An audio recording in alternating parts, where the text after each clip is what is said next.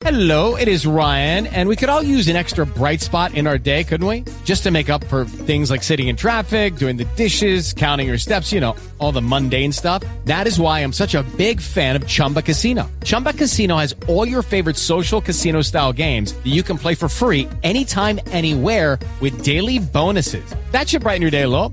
Actually, a lot. So sign up now at ChumbaCasino.com. That's ChumbaCasino.com. No purchase necessary. VGW Group. Void where prohibited by law. See terms and conditions. 18+.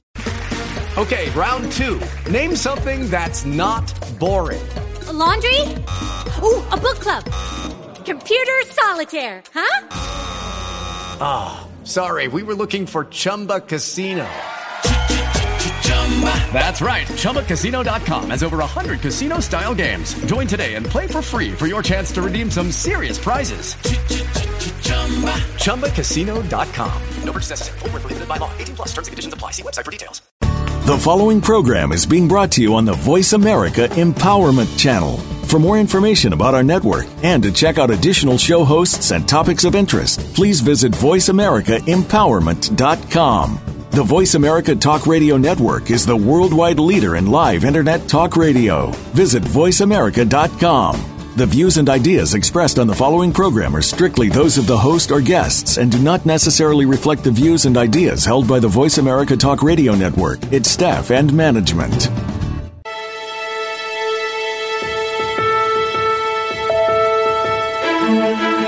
There are some people that make their work just another thing they have to do.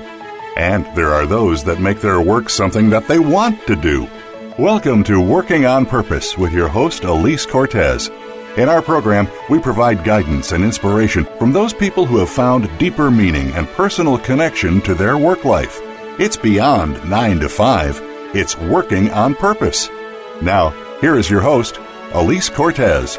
Welcome back to the Working on Purpose show. Thanks for tuning in again this week. I'm your host, Elise Cortez, joining you from Dallas, Texas, which is my home base. As this program is intended to bring into light important aspects about the world of work and how we connect to it, one way we do that is to bring on guests who have purposely chosen their work and or who find it fulfilling. The idea is to provide an ongoing nutritional menu of guests who will share their experience of finding meaningful work, teach us a few things that they've learned along the way, and inspire us to pursue our own career dreams. This week, just 3 days into Hanukkah, I have the distinct pleasure of having Rabbi Malka Drucker as my guest. Rabbi Drucker is the founding rabbi of Hamakom, the place for passionate and progressive Judaism in Santa Fe, New Mexico. She's the author of 22 books, including the award-winning Frida Kahlo and a collaboration with photographer Gabe Block in Whitefire, a portrait of women spiritual leaders in America. Among other things, we'll be discussing her journey to become a rabbi, along with some of the work she's most called to do today. She joins us today from Santa Fe, New Mexico. Rabbi Drucker, it's great to have you with me. Welcome to the program. Thank you very much, Elise. I was so intrigued when I met you a few weeks ago there when I was in your town, and I'm so thrilled you agreed to come on the show. I think you have much to teach us about your journey and who you are, so I'm looking forward to hearing your answers to the many questions I have for you. So to get us started, I know that before you became a rabbi, you were a writer and today have an astonishing 22 books published. So I have to ask, as a meaning work researcher, what first drew you to that career in writing and what have you enjoyed about that? I love this question because it reminds me of my mother. I'm a writer because of my mother. My earliest memories are my mother sitting at her, little Royal typewriter with 3 pieces of paper and 2 carbons between them, writing, and my mother wrote for magazines. My mother did not write, however, for magazines like Ladies' Home Journal. She wrote adventure stories for magazines for men that had titles like Ammo and Mail. And so when I was about 7 years old, I asked my mother, I don't understand this. How can you write something that says, I climbed the Matterhorn? You don't ever walk anywhere. Or there was another story she did called Whirlpool of Terror, of being attacked by barracudas in the Caribbean. She didn't swim. I said, I don't understand how you could do this. And she said, that's what makes you a writer. So I quickly processed this idea that you can make up stories, otherwise known as lying, and be paid for it and be praised for it and become famous. And you get to work at home, and and you can wear anything you want. So I thought that was a great thing to do. And then, but what really sort of got me started was when my first child was born, and I started reading children's books like Sendak's classic, Where the Wild Things Are. I was so amazed by the quality of these books, and they spoke to something in me. And before long, the stories I was making up for my little son were really now much more about writing from a place within myself that was 10 years old and would have wanted to have read the books that I wanted to write. What a lovely explanation. I can so picture all of this. And what I also appreciate about what you just said there is just the narration of your journey again. I love how you just seem to weave that into almost everything you seem to talk about so far in the short time I've known you anyway. Maybe you don't always talk like that. Thank you. Well, continuing on then, the reason I really was at first so intrigued to have you on the show is that you talk about something that you did when you were 50 years old. You said that you you enrolled in a seminary when you were 50. I guess that was 1996. And the reason I found that so intriguing is that in the work that I do as a meaning and work researcher, is people are always saying, "Oh, I can't possibly change careers. I'm too old or too far along in my current career. I can't possibly change too much into it." But you did it. So can you tell us a little bit about your journey from being a full-time writer to deciding that you wanted to pursue this rabbi route? Well, yes, I was actually 51 in 1996, for the sake of accuracy. I, in my writing, was now writing about something that was very close to my heart. Many of my books were about my life in spirit through Judaism. And I found myself, even though I got nice reviews and occasionally I get a letter here and there, I felt very lonely. It was clearly a conversation I wanted around this, and not simply writing books, which I was glad for the opportunity for the expression of, but it was the dialogue I was really hungry for. So I was sitting with a good friend of mine, Mary Jane O'Donnell, who had gone all through Catholic school, and she was my spiritual sister. And with her, I could talk about matters of spirit. And one day she said to me, Malka, you'd make a great rabbi. And I thought, yeah, I'm going to do that. And at that time, I was 40. The first run I made for the rabbinate, I was 40 years old in 1985. And when I got to Jerusalem, where the seminary was, most of the students were in their 20s, and I thought, this isn't exactly what I wanted to do. This is not exactly the right place for me. And then I went back to writing, and then somewhere around 1995, 10 years later, the itch really came back hard that I really need to complete this. And it was then that I began my process of, returning and completing it, again, with no intention of having community, only to have a deeper learning that was more than just academic. But it went to a place within me that when I was forced, frankly, to, in my field work, to have a congregation to serve. And I saw that was it. It's about the villages that we form, and it's about the intention for that village, and that's what I wanted to do. I wanted to make a village, so that led me to being a congregational rabbi, and and at the same time, the loneliness of being very connected to what is sort of beyond us. Really, in many ways, being in school and having that glorious opportunity, those are the happiest school years of my life, from 51 to 54, when I really learned, what I learned. And there are times that I really miss that intensity of learning. Mm-hmm. And I'm grateful to be teaching what I know now. I'm so glad I asked that question. What a delicious response. I heard two really cool things that you said there. One is that you were craving the dialogue. As a writer, you really are working, I guess, in more of a monologue fashion. And so getting to move into dialogue makes so much sense. And that when you said that you wanted to make a village, that makes so much sense. But for you to describe it like that helps us so much understand what drove you and where do you get maybe some of your fulfillment. So I love how crisply you helped us understand that. Thank you. Oh, thank you.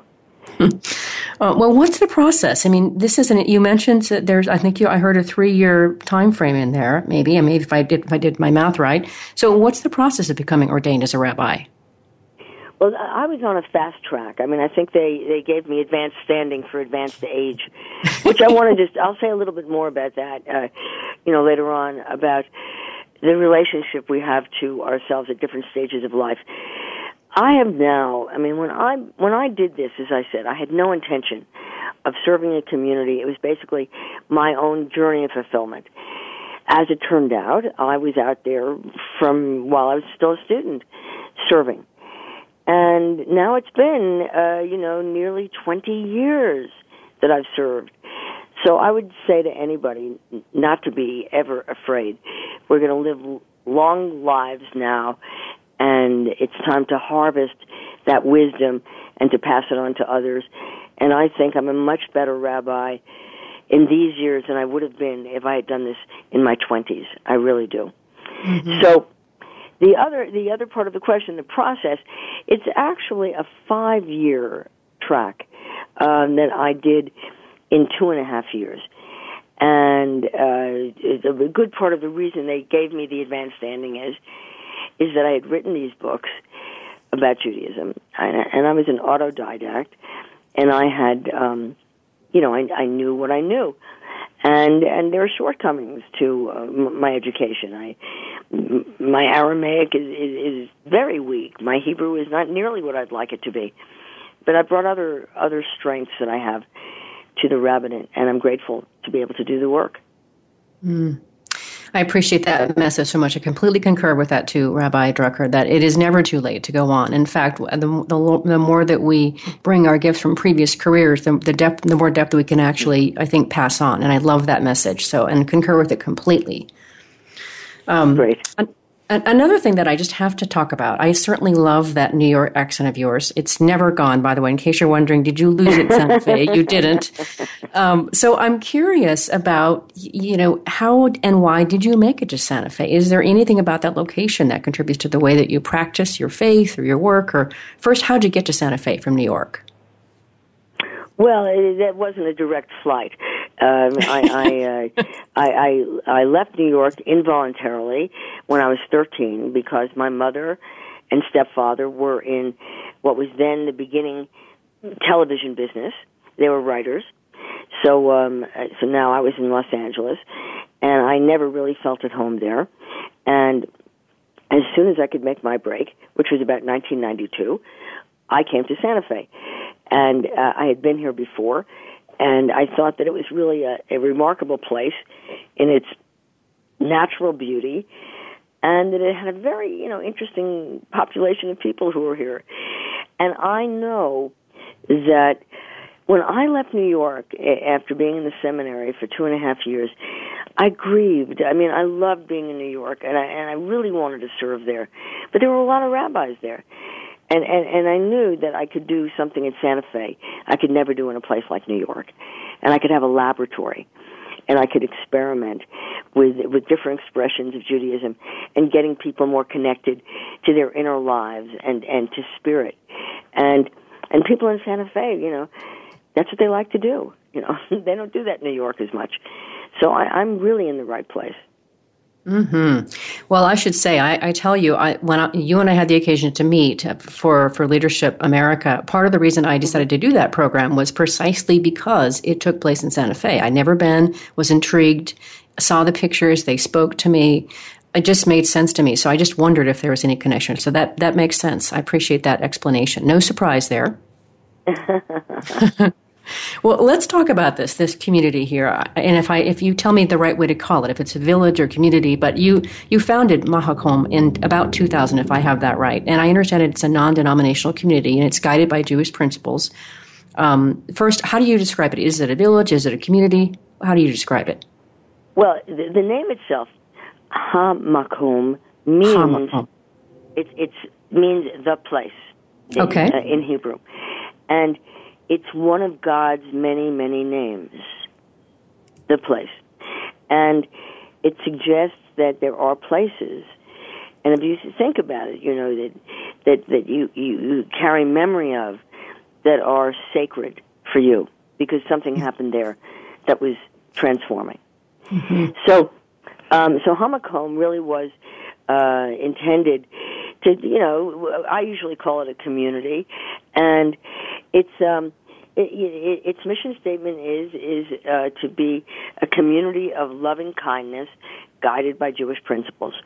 That was the idea of it, and it basically it initially attracted many Jews who were Buddhists now and lots of other things, and Judaism hadn't spoken to them.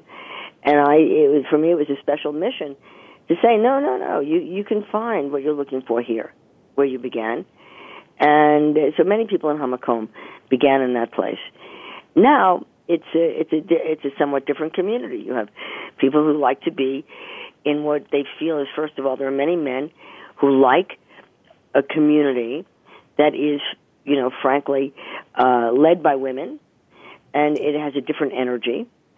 And it also is a community that, for many, is heart-centered, and that was important too. That it provide an experience for you.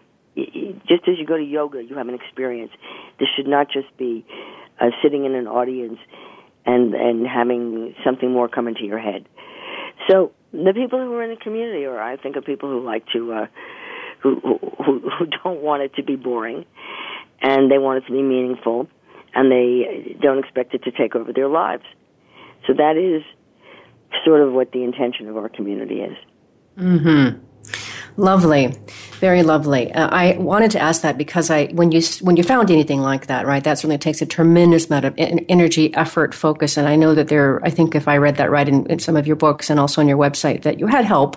But certainly it's no small feat to do something like that. And I appreciate that and applaud that. Well, thank you. Like practically everything in my life, and maybe for all of us at least this is true, that if we really had good forethought, we wouldn't do anything, So I had no idea what it would be, but it's one of those things that I feel very glad about, and I often have conflict between the writer and the rabbi, and where does the energy go? And it took me a while to feel, that this legacy of having made community like this for these people for these years, however long it goes, whatever it should become, doesn't matter. That this made a real difference. And even if I didn't get reviewed in the New York Times for it, I'm really pleased.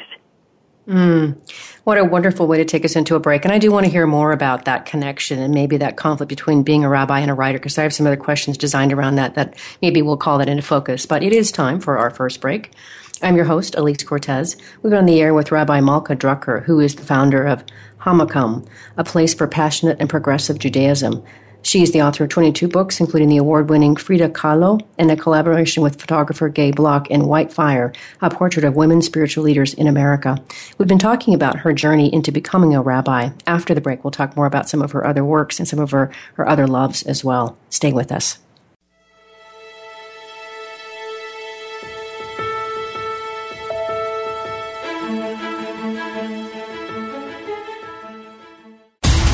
Build your better business. Achieve that goal.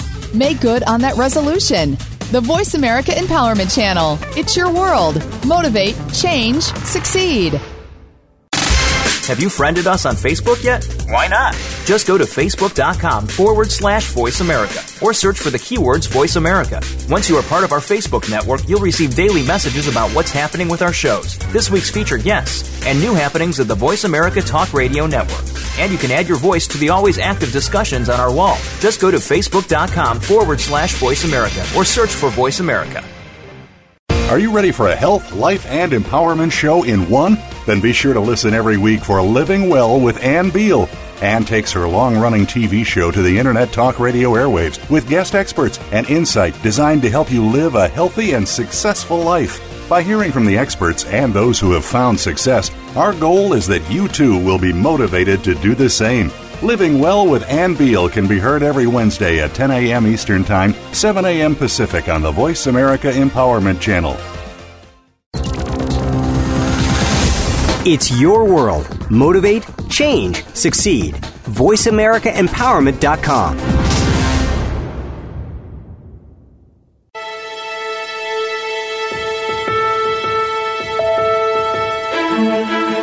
This is Working on Purpose with Elise Cortez. To reach our program today, please call in to 1-888-346-9141. Again, that's 1-888-346-9141. You may also send an email to Elise, A-L-I-S-E, at EliseCortez.com. Now, back to Working on Purpose. Thanks for staying with us, and welcome back to the Working on Purpose show. We're here with Rabbi Malka Drucker, who is the founder of Hamakom, the place for passionate and progressive Judaism. She is the author of 22 books and also teaches Aging to Saging at Rancho La Puerto, and joins us today from Santa Fe, New Mexico, where she lives. I'm your host, Elise Cortez. Let's pick up where we left off. You were just talking before the break, Rabbi Drucker, about your experience of sometimes loving the connection of being a writer, but also there's also a disconnect sometimes between writing and serving as a rabbi. So first, let me ask you, if you will, about what is it that you enjoy about serving as a rabbi? Where do you derive your deepest fulfillment? A very good question. There are a couple of things. One is it's all about me. It's very personal. Doing this work, it pretty much gives me almost every day of my life when I go to sleep at night feeling like, I did okay. Because I've had an opportunity to be helpful to somebody else. And yes, I'm being paid for it. But it's more than that. I want to do this work because I believe that in some ways, each of us who gets what we're really here for, which is to love one another and to receive love from one another, need practice with this and need to hang out with people who sort of pay attention to it. So in some ways, I see my work as a rabbi in a community that, I'll give you a very personal example. 4 years ago, I went through a major transition in my life, and a very, very long relationship of over 25 years ended, and it was a hard ride, I can tell you. Because I had the community, one, there is nothing like being able to serve when you're broken. It's really important to remember that you still have worth. The other piece was that in that community, I also knew that the way that I went through it was being watched very carefully. And that really kept me on a high ground. Maybe we should all be on that high ground. But it was important to me to feel that I could go through this, I could survive it, I could learn from it, I could come through it not embittered and not broken by it.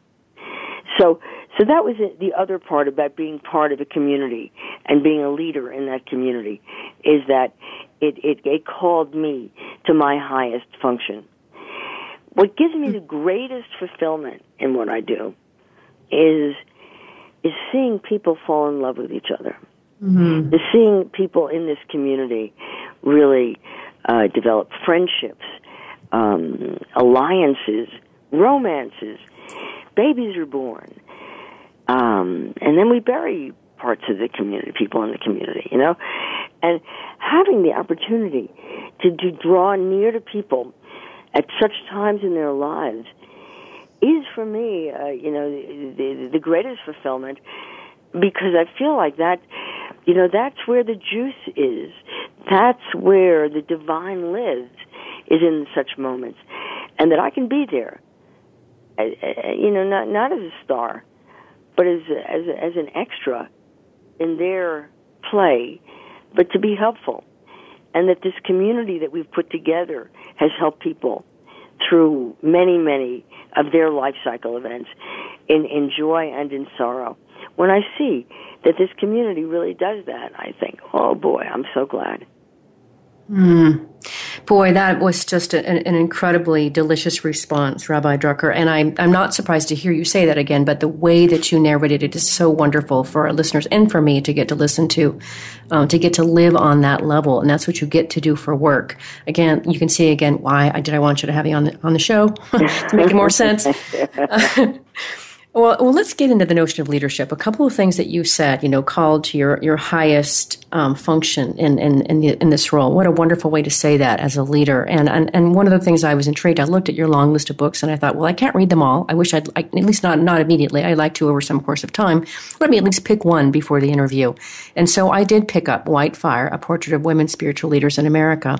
And I know that for that book, you interviewed almost 60 women to learn about how they understood themselves in their work, which is interestingly not very far off from what I was trying to do or have been trying to do in my work as a researcher. So, of course, I'm very intrigued. Yeah, it's quite interesting, the commonality there. But you say in the introduction, this is quite lovely, you say, I imagine this book as a dinner party where women have eagerly gathered for a conversation about being a woman, a person of faith, and a leader. And when I read different parts of the book there, you captured with such a beautiful and intimate way the dialogue that you had with these women. They really opened up to you, which of course tells me that you were quite a good interviewer. They shared dreams, heartbreaks, intimacies, all kinds of really amazing things. But leadership is very interesting. You've talked about that. But I'd like to know what prompted you to gather these stories and write this book. Well, that's a wonderful question, too. I remember the moment I was walking down Broadway on the Upper West Side, and I was about 3 months away from being ordained, and I just got this thought. I think, I wonder if other women spiritual leaders wonder what to wear at a wedding that you officiate at, and you're also a guest. Questions like that. I wonder if men are called by their first names as much as women, clergy, So, and I wondered, did they also feel, many of them, perhaps odd in a new role that women had never taken before, in many cases, So I looked at all of that, and then I had this idea, oh, wow, I want to talk to witches, and I want to talk to nuns and Episcopal priests, and, all these women who were women of faith, and to see if we could build a bridge over our different belief systems and ethnic backgrounds with what we had in common as leaders, as women of faith, and as women. And actually, that dinner party came to pass, because the year after the book came out, I gathered a dozen of the women. They came to New Mexico, and we all stayed at Upaya Zen Center. Joan Halifax, who was in the book, she's the abbot of this Zen retreat center. And so we had women there who were like Talmud professors, dancing with the woman who wrote the book about the Yoruba priestess, about voodoo. And it was just, and I asked each woman to bring your very best teaching, the one that gets you through the night, your best teaching for yourself. And that's what we gave each other, our best teachings. So I thought it was delightful. Sorry, go ahead, Rabbi. I said we spent 4 days together in that conversation. And there's actually a wonderful video of the Dharma talk where we all ask each other questions and we answer one another. It's really powerful.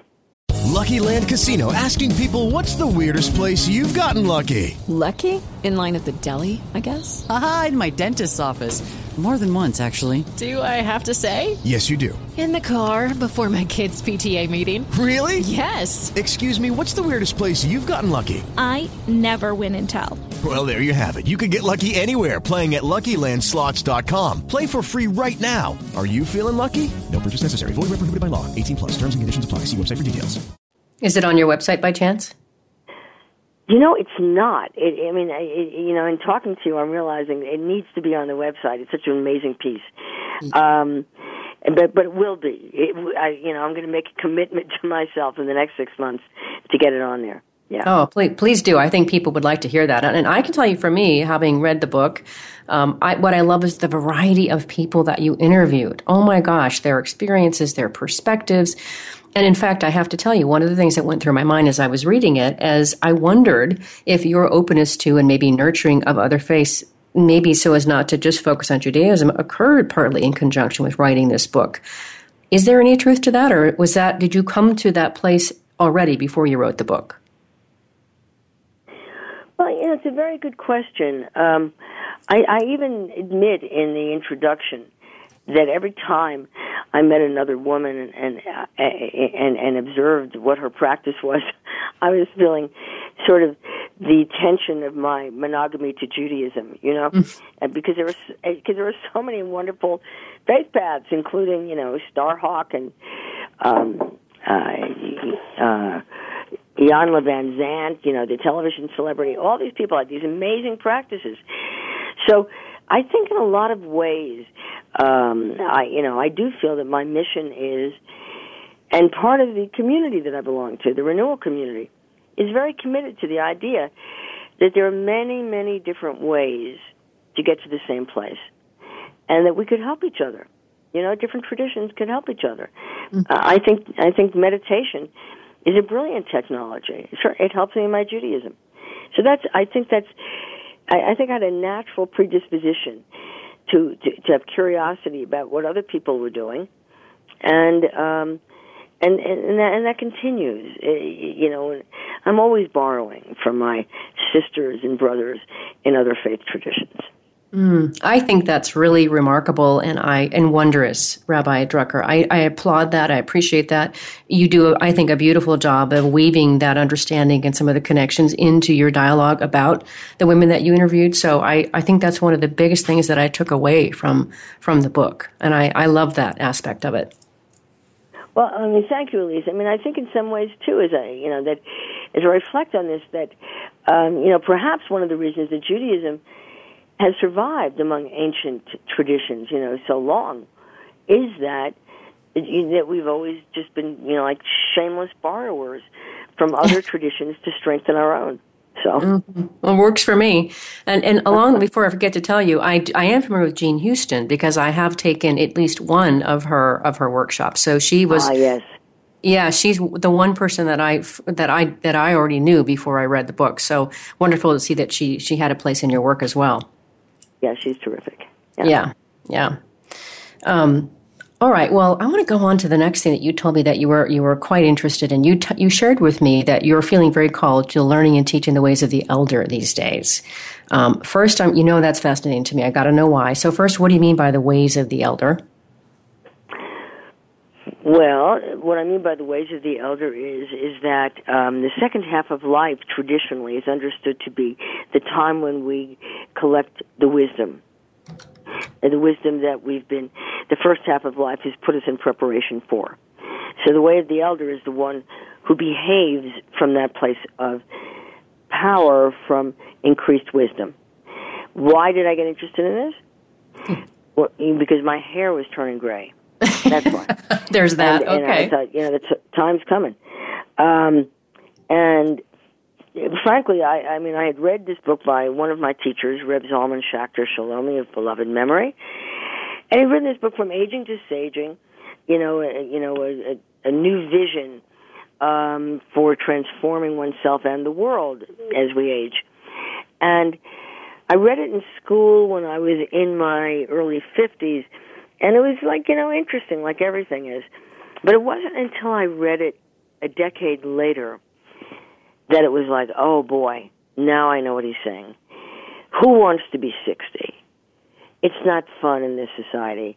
This is a society that really only values what is fast and young, and that there is no place for the one who is 60 anymore.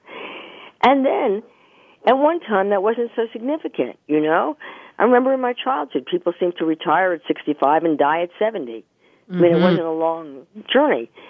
But we are living with we have a brand new, unique developmental stage of life that no other generation has had before. And Margaret Mead's daughter, Mary Catherine Bateson, has called it adulthood 2. Adulthood divides it, because we have 34 more years than our relatives had who were born at the turn of the 20th century. So, it's as significant as adolescence.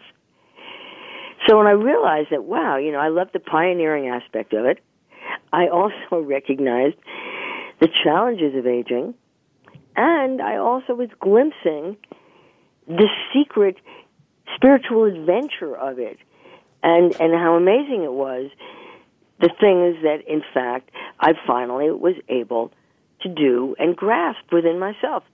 And then I discovered that this could be taught.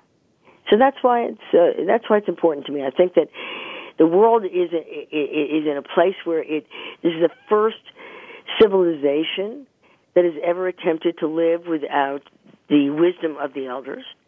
Every civilization has called upon the elders to be part of the anchoring of that community. And here we have a huge number of people, baby boomers, coming into this time of life with great physical vigor still and wanting to serve, and maybe came through the 60s and want to have some sense of completion about what that revolution was about. And this seemed to be the time to step into that. What can we do, not despite our age, but because of it?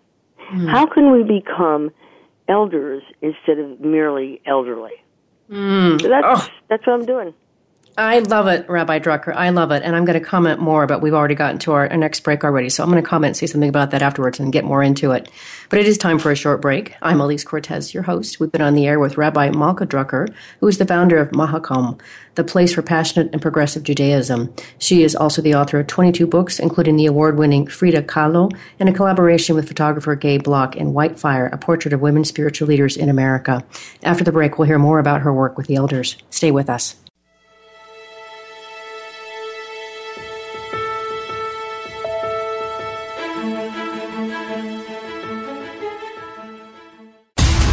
Build your better business. Achieve that goal.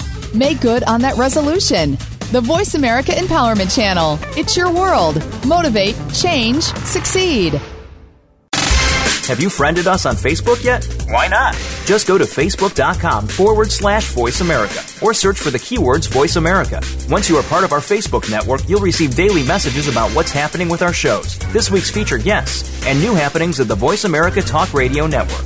And you can add your voice to the always active discussions on our wall. Just go to facebook.com/Voice America or search for Voice America. Elise Cortez is a speaker and engagement and development catalyst. She designs and delivers professional development, leadership, and engagement workshops and can bring her expertise to your organization. She will help ignite meaningful development within your workforce that will increase employee engagement, performance, and retention. To learn more or to invite Elise to speak to your organization, please visit her at www.elisecortez.com. She would welcome the opportunity to help get your employees working on purpose. Are you ready for a health, life, and empowerment show in one? Then be sure to listen every week for Living Well with Ann Beal. Ann takes her long-running TV show to the Internet Talk Radio airwaves with guest experts and insight designed to help you live a healthy and successful life. By hearing from the experts and those who have found success, our goal is that you too will be motivated to do the same. Living Well with Ann Beal can be heard every Wednesday at 10 a.m. Eastern Time, 7 a.m. Pacific on the Voice America Empowerment Channel. It's your world. Motivate, change, succeed. VoiceAmericaEmpowerment.com.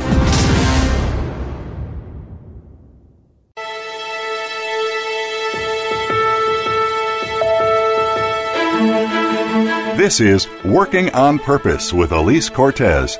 To reach our program today, please call in to 1-888-346-9141. Again, that's 1-888-346-9141. You may also send an email to Elise, A-L-I-S-E, at EliseCortez.com. Now, back to Working on Purpose. Thanks for staying with us, and welcome back to the Working on Purpose program. I'm Elise Cortez, your host. We're here with Rabbi Malka Drucker, who is the founder of Hamakom, the place for passionate and progressive Judaism. She is an author of 22 books and also teaches aging to saging at Rancho La Puerto, and joins us today from Santa Fe, New Mexico, where she lives.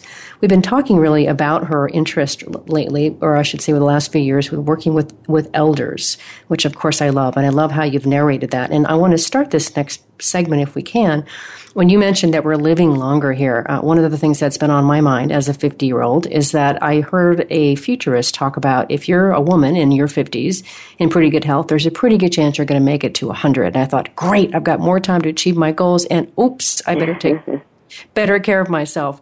So what you're describing about your fascination and working with the elders is wonderful to my ears, because I feel like I'm heading toward that direction. So I want to hear more about that. Was there any particular experiences that contributed to your fascination besides the idea that a few gray hairs showed up on your head?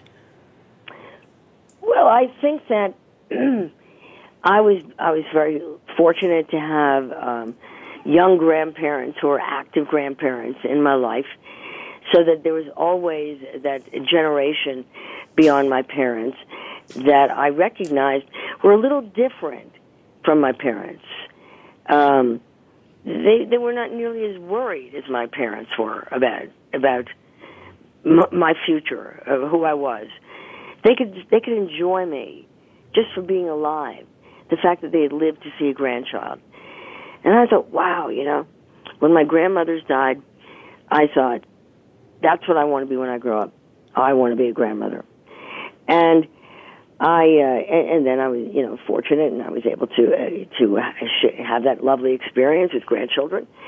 But I realized whether you have children or you don't have children, what changes is that you come to look at younger generations with a very different relationship, where you don't have the ego investment.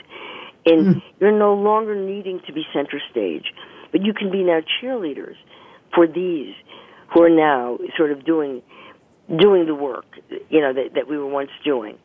But I think that the other piece of that is that, I do see that besides a whole generation needing something to do besides improve their, tennis games and rack up more miles traveling, there's really the idea of finding what matters in one's life is that you aim your life towards this time of life.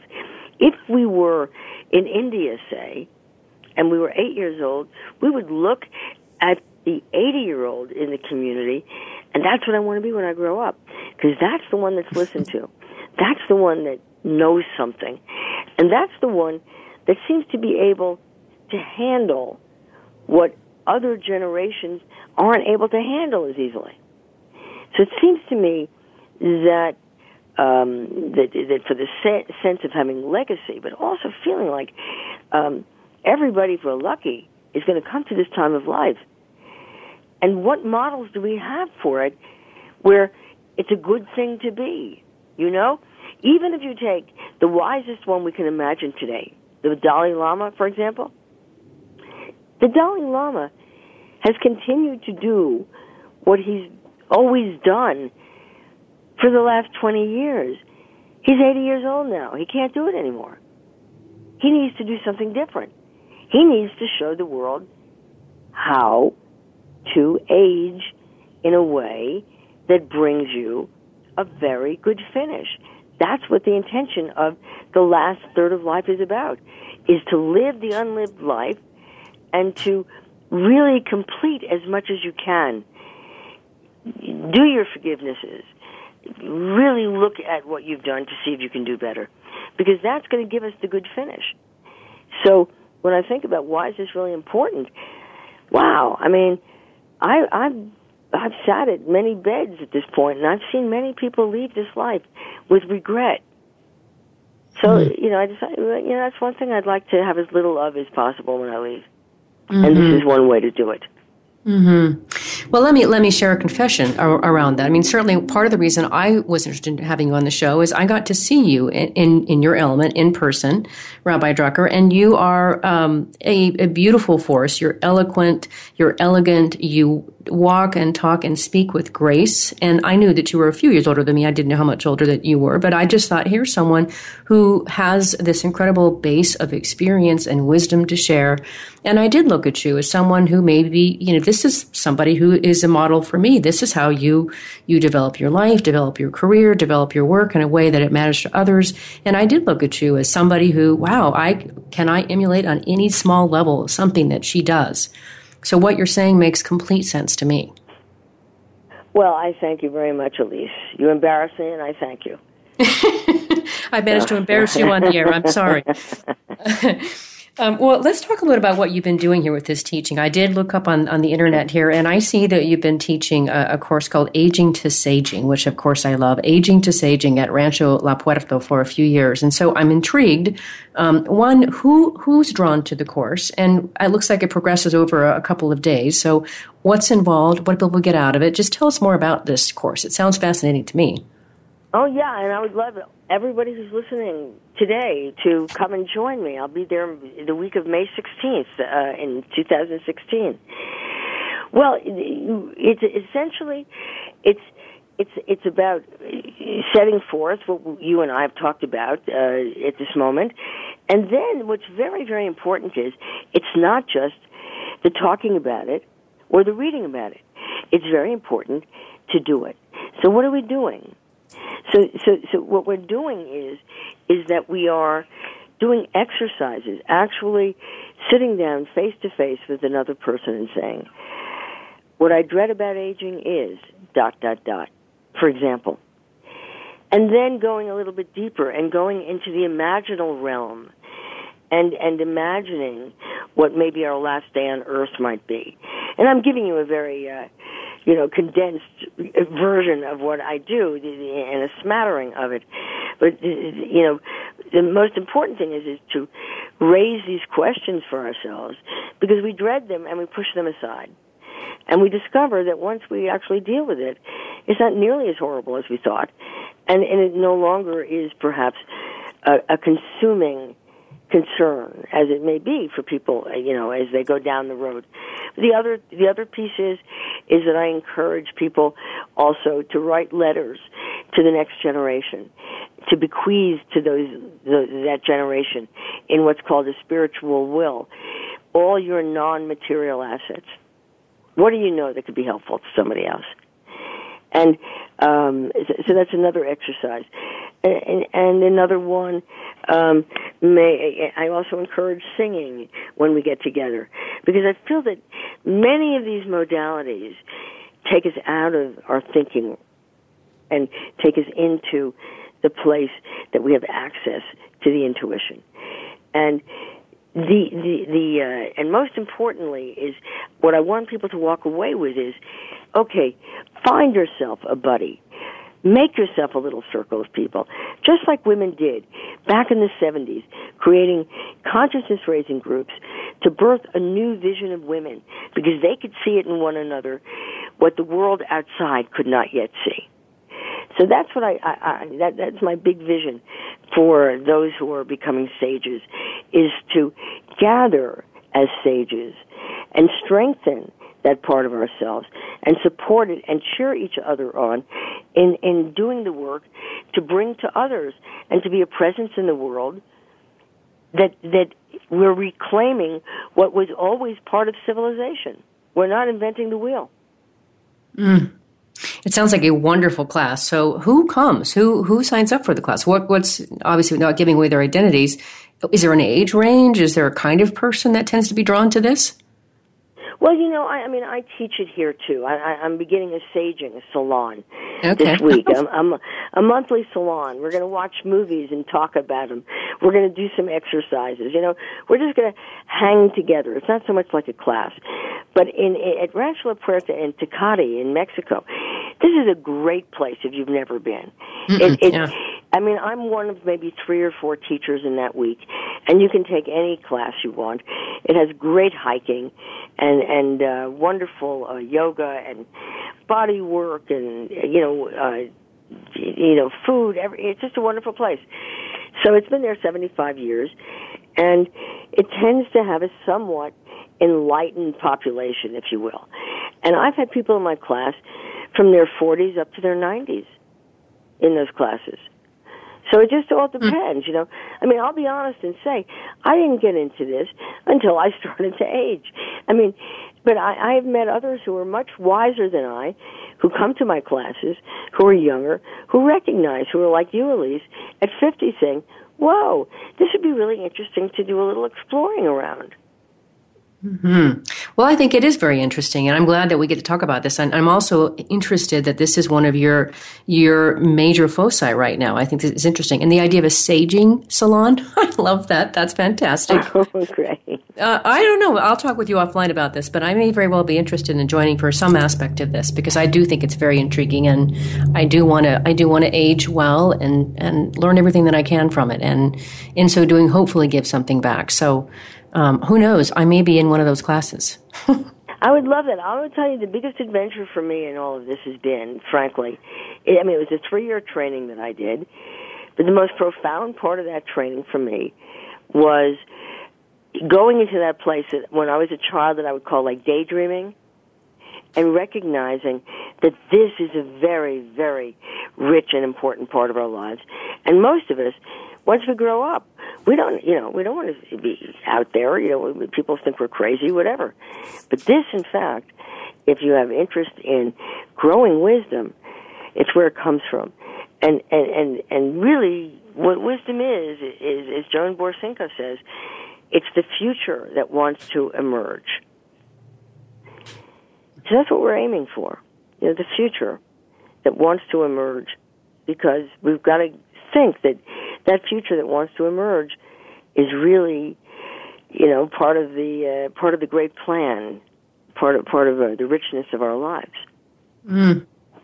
Well, I certainly feel that way too, and I'm grateful for everything that I have. I'm grateful for my health and everything else. So I'm looking forward to those years. I don't look at them as anything like a decline at all. I'm looking upward at them, and this sounds good to me. And in fact, good. We've only got just a couple minutes left here, so I want to get 2 more questions from you really quick if I can. I know you're writing a handbook for sages to help guide this part of life here, but when is it coming out, and what kinds of things will you have in it?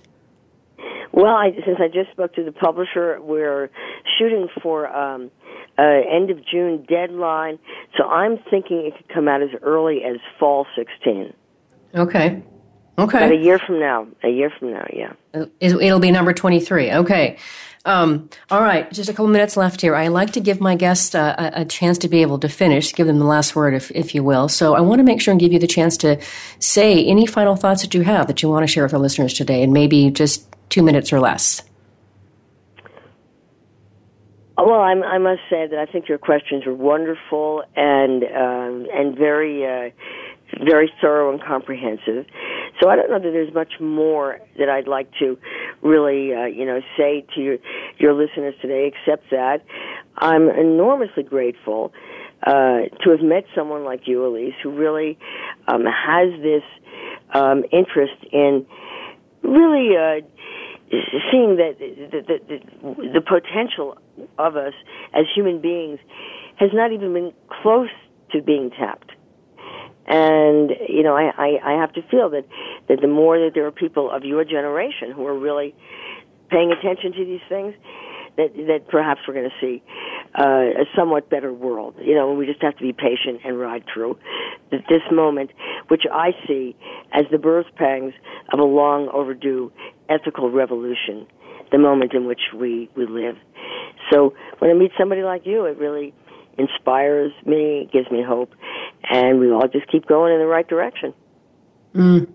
What a wonderful way to finish. Well, I certainly want to be part of that forward-moving journey and path, that's for sure. So, and I do think that we're completely undertapped in terms of the human potential. That is part of the work that I'm trying to be part of. So you've picked that up somehow, and I'm definitely there. That's where my heartbeat is. So I think there's a reason our paths have crossed. And I want to thank you for taking precious time from your work and other people in your life to be on the show. It's been wonderful getting to know you better, and also, frankly, celebrating a little bit of Hanukkah on this day. So we're yes.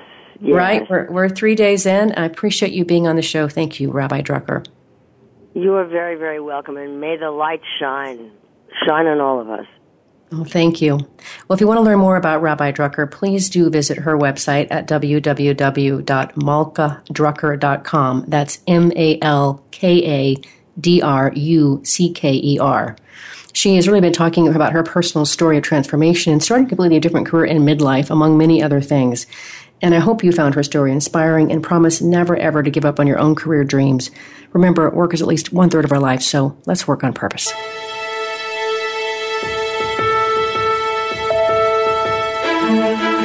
We hope you've enjoyed this week's program. Be sure to tune in to Working on Purpose, featuring your host, Elise Cortez, every Wednesday at 6 p.m. Eastern Time, 3 p.m. Pacific Time on the Voice America Empowerment Channel. This week, find your life's purpose at work.